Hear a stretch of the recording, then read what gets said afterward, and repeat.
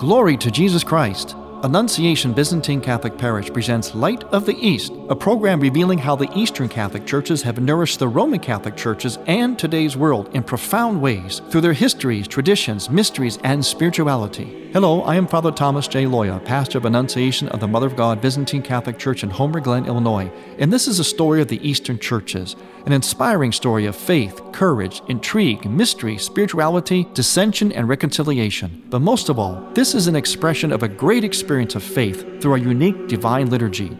Join with me now as we look toward the Light of the East. Light of the East is also supported by Eastern Christian Publications, where you can find the prayers of the Catholic Byzantine Daily Office at ecpubs.com, and by easternchristianmedia.com, a broadband network for you to learn more about the Eastern Catholic Churches. That's easternchristianpublications.com. Glory to Jesus Christ. Welcome to Light of the East. I'm Father Thomas Loya, your host. Well, you're probably hearing a lot of fireworks going off, not only for the 4th of July, but also in the church, actually in the church and our nation, individually and together. The fireworks recently have been about this whole topic of the Eucharist, and who is worthy and how are we worthy? Who is not worthy and how are we not worthy? Should we ever deprive anyone of the Eucharist? Do we ever excommunicate anybody? These are hot topics, and a lot of fireworks are surrounding this topic today. So what we're going to do is we're going to look at the liturgy, as always, to get some clarity about this issue. And it's a big issue. I'm finding that a lot of people are actually not very well educated or aware of Eucharistic theology and what the church really has to say, how to approach it, how not to approach it. It's not their fault. We're living in a time when, well, we missed out on a lot of good catechesis. And also, as always, the church and the church's teaching often gets misinterpreted, commandeered, and misinterpreted, or mixed up, or confused, or misrepresented. So we're going to try to clarify those things by, as always, going into the liturgy. In particular, it's the Byzantine liturgy, the Divine Liturgy of St. John Chrysostom, to be specific, and all that surrounds it. The way that we approach the Eucharist is a way in which it would make sense that someone is proclaimed to not be worthy of it or should not receive it. See, it works like this. The Eucharist, or in other words, Holy Communion, think of that word, communion, meaning together, a community of persons. We are all together. When you're a community, that means you ascribe to what that community is, what it professes, its charism, its vision. You are part of the team, which presumes that you embrace everything that the team is about, that the vision, the charism is about. Otherwise, you wouldn't be part of the team. You wouldn't be in that community. So whenever we receive Holy Communion, what's happening is we are not only receiving the body and blood of Christ, grafting our own very nature onto the nature of Christ himself, that intimate union, not only is that happening, but we are also, in a sense, grafting ourselves onto one another. In other words, we're becoming one body. We don't lose our individuality, but like the Trinity, we're individual persons, always yet one body, just as the Trinity is one God. So there is a sense of being part of a community that is essential to the meaning of the Eucharist. The Eucharist is not just about getting Jesus. It's not like a vending machine, put your envelope in a collection basket, pull the lever, and you get Jesus. It's not a thing. It's not a token. It's not like a vaccination shot or a medicine or some kind of little magic potion. It's not something we get or that we're entitled to. The Eucharist is so much more than that. Yes, we receive it, but what are we receiving? We are receiving the body and blood of Jesus Christ, his blood, soul, divinity, body. In other words, his real presence. God is truly present in the form of the bread and wine. In exchange, we offer ourselves to Christ. But in offering ourselves to Christ, it presumes that we believe in Christ and we believe in His church, because the church is the mystical body of Christ on earth. So to be a part of the church is to be part of the body of Christ. To be part of the body of Christ means to live the life of Christ. It means to embrace what Jesus Christ is and all that He taught and stood for. Communion is our intimate union with God and with the members of the community, the body of Christ on earth. Let's take an analogy. Let's say you're a member of a sports team, a baseball team, for example, and your team is a winning team, and you're on that team. You wear the uniform, you get the same salaries as other players, and so on. But you also decide that it's okay for your opponents to cheat against your team, or to do things that, well, they play dirty. The pitcher's going to throw the ball at the batter, a brushback pitch, as they say. And you're not only going to approve of that, but you're going to help the other team do that while still claiming to be on your own team. Now, wouldn't you say that that person who would do that isn't really part of the team? That that person really does not deserve to wear the same uniform or to share in the same championship, carry the same trophy as other team members if that team wins the championship, the World Series. There'd be a real disconnect between the reality of the team and that person. That person is on the team, but they're really not part of the team. Well, it's the same thing with the church. The church does not, in a sense, excommunicate people. It does technically, but not really. What's really going on is this. The person, by their own choosing, especially if it is in a public way, proclaims, makes the proclamation, the example, that they are in some way out of sync with the church, the community, with what the community believes. For example, the great controversy now are politicians who are Catholic, claim to be Catholic, and even go to church, but they ascribe to a woman's choice to abort her child. And they even facilitate that being able to happen through legislation and so on. In other words, they're helping that to happen, to make sure that a woman has that freedom and right to destroy her baby in her womb. Well, the Catholic Church would say that that is wrong. As a Catholic, you cannot ascribe to that. And if you do, you're out of the church. In other words, you're out of communion. That's what excommunication means. It means you set yourself outside of the community of believers who believe in this particular way. It has nothing to do with politics. Just because it happens to overlap, the person is a politician, doesn't really mean anything except a coincidence. The point is that person who claims to be Catholic is claimed then by the Catholic Church in a sense of being called to be honest and responsible to what Catholic means. And if you are incongruent with that in a major way, then you have set yourself outside of the community. Therefore, you are excommunicated. And whenever the church pronounces an excommunication on somebody, it's actually a form of compassion and honesty. They're simply acknowledging what that person has chosen, but they excommunicate them in a way to hopefully help bring them back. That maybe they'll feel the longing or the pain of being out of communion and know that it is better to be in communion and repent of their ways. But it starts with that person, not the church.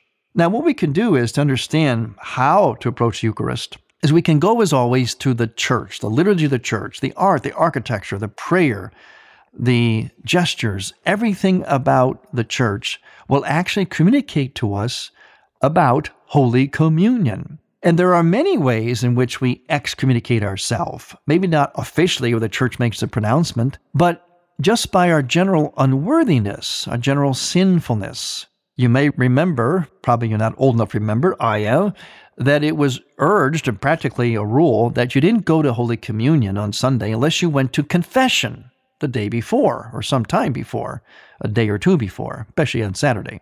Yes, in fact, in some churches, like many Orthodox churches, that is still the rule. You don't go to Holy Communion unless you went to confession. Now, why would that be? That means you go to confession practically every week. Why would that be a rule? Because of what communion is.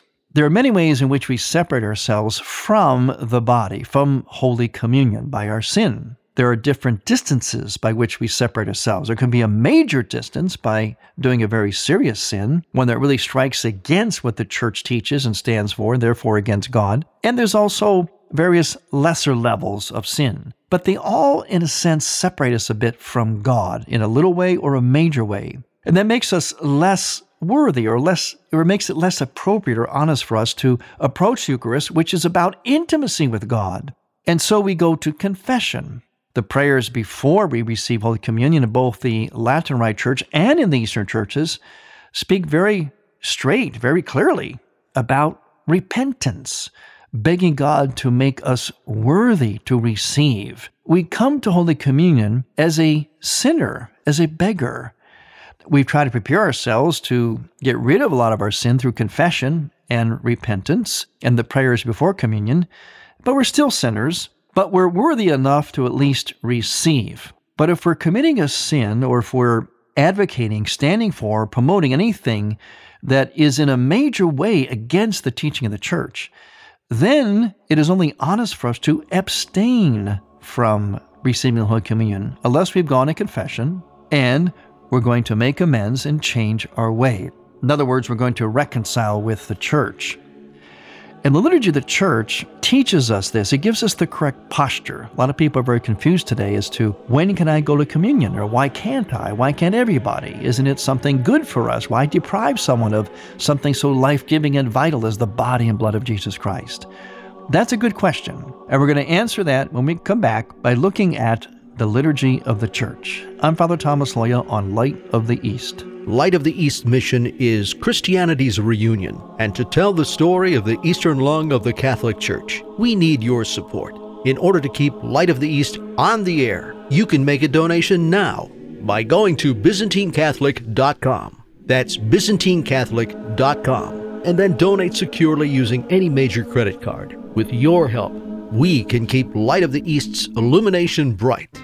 New from EWTN Publishing, Jesus, the Master Psychologist. Listen to Him by Dr. Ray Guarendi. In these pages, Dr. Ray explores the teachings of both modern psychology and Jesus Christ to identify the therapy tools worth employing and those we should avoid. He helps us understand that every tool and counseling guideline worth pursuing can find its roots directly in the words of Christ. Dr. Ray's experience as a father of 10 and his mastery of the New Testament enable him to provide recommendations for dealing with numerous daily issues, including transforming your natural qualities into supernatural qualities, methods for overcoming jealousy and other passions, the rearing and benefits of raising problem children, and many others. Jesus, the Master Psychologist. Listen to Him by Dr. Ray Guarendi. Available now at EWTNRC.com. By Catholic. Shop EWTNRC.com. This is Archbishop Salvatore Cordileone of the Archdiocese of San Francisco, and you are listening to Light of the East.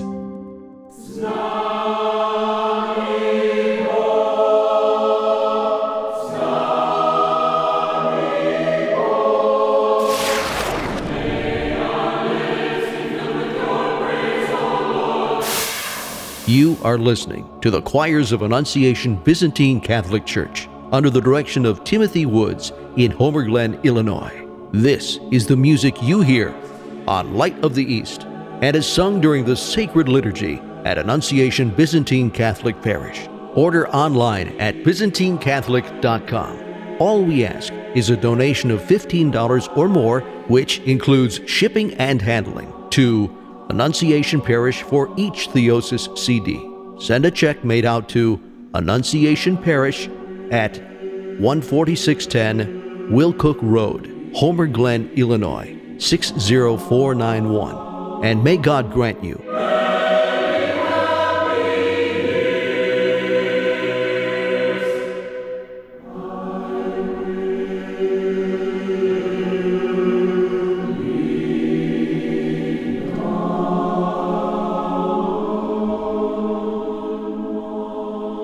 Welcome back to Light of the East. I'm Father Thomas Loya, your host, and I want to wish everyone a happy and blessed and safe 4th of July. As I mentioned, there's a lot of fireworks going on today, but fireworks going on today in the church in their society and between the church and society over this issue of Eucharist and communion and excommunication. But let's look at the liturgy of the church to get our answers. That's where we get answers for everything. That's the blueprint. First of all, the structure of the church itself, the very layout of the church.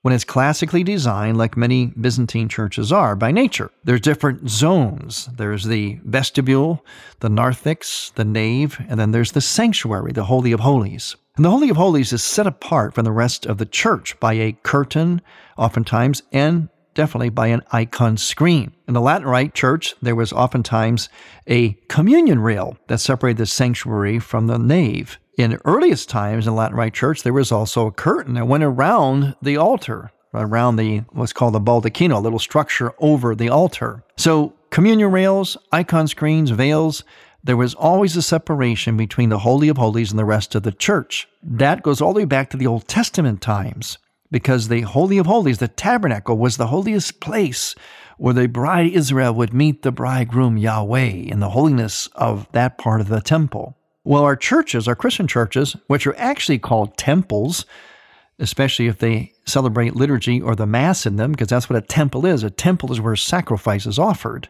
And it is offered in Orthodox and Catholic churches, in the church, which is a temple. As we offer that in the Holy of Holies, being set off in the rest of the nave, that highlights the fact that there's something very, very special here, present in that part of the church. On the altar of Eastern churches is the tabernacle. It's always there on the top of the altar, the main altar of sacrifice in Eastern churches.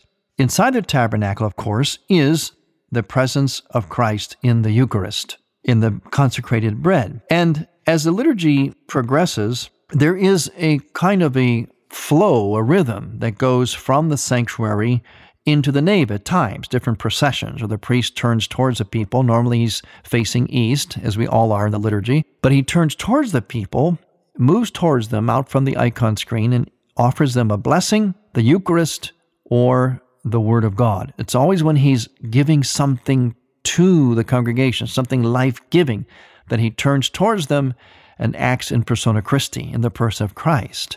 Otherwise, he faces the altar and at the same time is representing the bride coming into the sanctuary to await the meeting of the bridegroom Christ in the Eucharist. Now, the rest of the church has throughout it, on the walls, the ceilings, floor to ceiling, has the sense of the sacred. So the whole church becomes this, in a sense, throne or its own kind of tabernacle in a broader sense for the presence of the Eucharist. And the divine office of the church, the Vespers, the Matins, all the prayers of the church are like a build-up to the Eucharist. That's why on weekends, the proper rhythm of prayer in Eastern churches is Vespers on Sunday evening, Matins or morning prayers on Sunday morning, and that is followed by the Divine Liturgy. Like everything becomes summarized, brought to completion in the Eucharist. And so everything revolves around that. It's a build-up to that. And we're asked to fast before we receive the Eucharist. It used to be you had to fast from the night before. That's been shortened a bit, but you can still fast from the time of the evening Vesper service until the reception of Eucharist if you can or wish. But you have to fast at least an hour before receiving the Eucharist. All of that is giving us a sense of something very, very special, that we just aren't marching up there and getting something that we're entitled to, that there has to be a process, a stage being set that is indicative of the holiness of the Eucharist. The entire church, the architecture, the incense, everything is dedicated to giving us the sense of the holiness of the Eucharist, which resides there on the altar and which we will also receive at the Divine Liturgy. And when we approach the Eucharist, we take the posture really of a beggar. And in fact, during the prayers that precede our reception of the Eucharist, we say in the Latin Rite Church, Lord, I am not worthy to receive thee, for you to come under my roof. Only say the word, my soul shall be healed. So you see, we proclaim our worthiness right there, just before we receive Eucharist, and ask God to make us worthy. That's who makes us worthy. None of us is worthy or entitled to the Eucharist. No one is. Even when God makes us worthy, we still have imperfections, but God makes us worthy enough. We also become worthy through the sacrament of confession, as we mentioned earlier. But we beg Christ to forgive our sins, to make us worthy to receive the Eucharist. In the Eastern churches, in the Byzantine Church, the prayer before the Eucharist, we say this: "Accept me today as a partaker of your mystical supper, O Son of God, for I will not reveal your mystery to your enemies, nor will I give you a kiss as to Judas, but like the thief, I profess you." Like the thief, we call ourselves a thief. And we say this at the very beginning of the prayer: "O Lord, I believe and profess that you are truly Christ, the Son of the living God, who came into the world to save sinners, of who I am the first." That's right. We name ourselves. Each one of us is naming ourselves as the worst sinner. Why? We might look at somebody and say, "Well, I'm not like that guy. I'm not like those murderers and people on the news I hear about. I'm better than that." We can't say that because we don't know the culpability. We can't judge anyone's soul except we know the best our own soul. Not completely, God knows it the best, but the best we can do in terms of human beings is to know our own soul, our own sinfulness. And that's the only sin that we can really point to and know for sure, our own sins. And so we say that I am the first. It's also taken from the epistle to Timothy, that phrase, as many of our scriptural phrases are. They're actually phrases or paraphrases from the scripture. But before receiving communion, we tell ourselves that we are like a thief and that we are the first among sinners.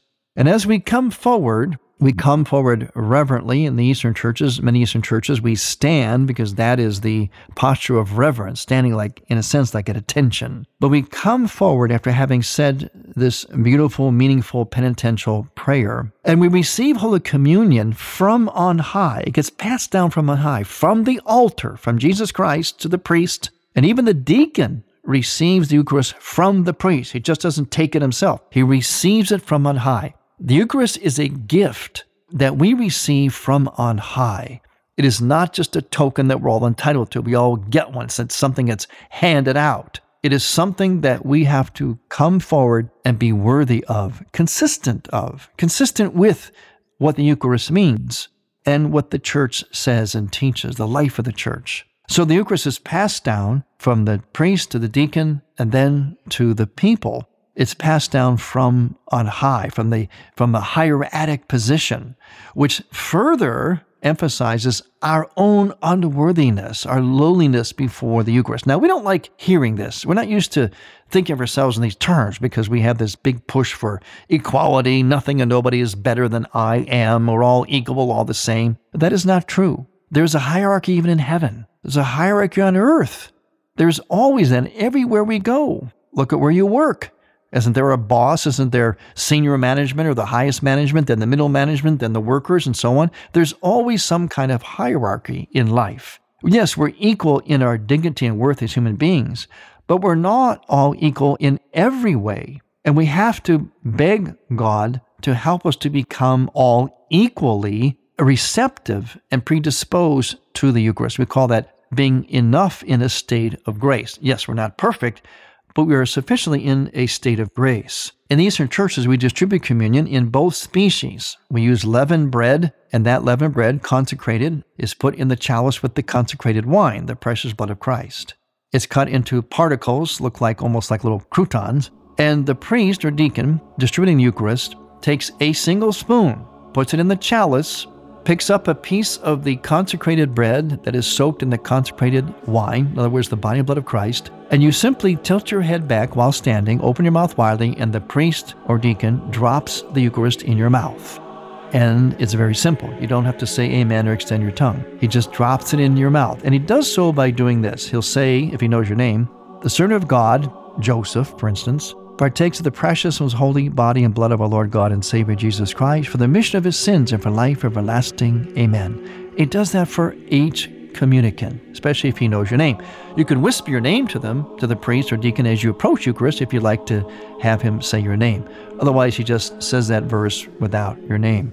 When we return then to our place in church after receiving communion, and there are beautiful, deep, rich communion prayers, which give all kinds of thanks to God in a great sense of humility. And so the Eucharist is something that we approach only because God makes us worthy and because we live a life consistent with what that community is and believes. We live a life that is consistent with God's teaching and God's will. That is how we approach the Eucharist. No one is entitled, and there are things that we can do or not do that do in fact separate us from receiving the Eucharist. Look no further than the liturgy itself, the church, its art, its architecture, its liturgy. You'll always find your answers. Thanks for listening. I'm Father Thomas Loya on Light of the East. To hear Light of the East again, visit ByzantineCatholic.com and click on the Features and Programs tab, and on iTunes. Thank you for listening to Light of the East. We encourage you to tell a friend about Light of the East and to visit ByzantineCatholic.com. Light of the East is produced by ADC Media.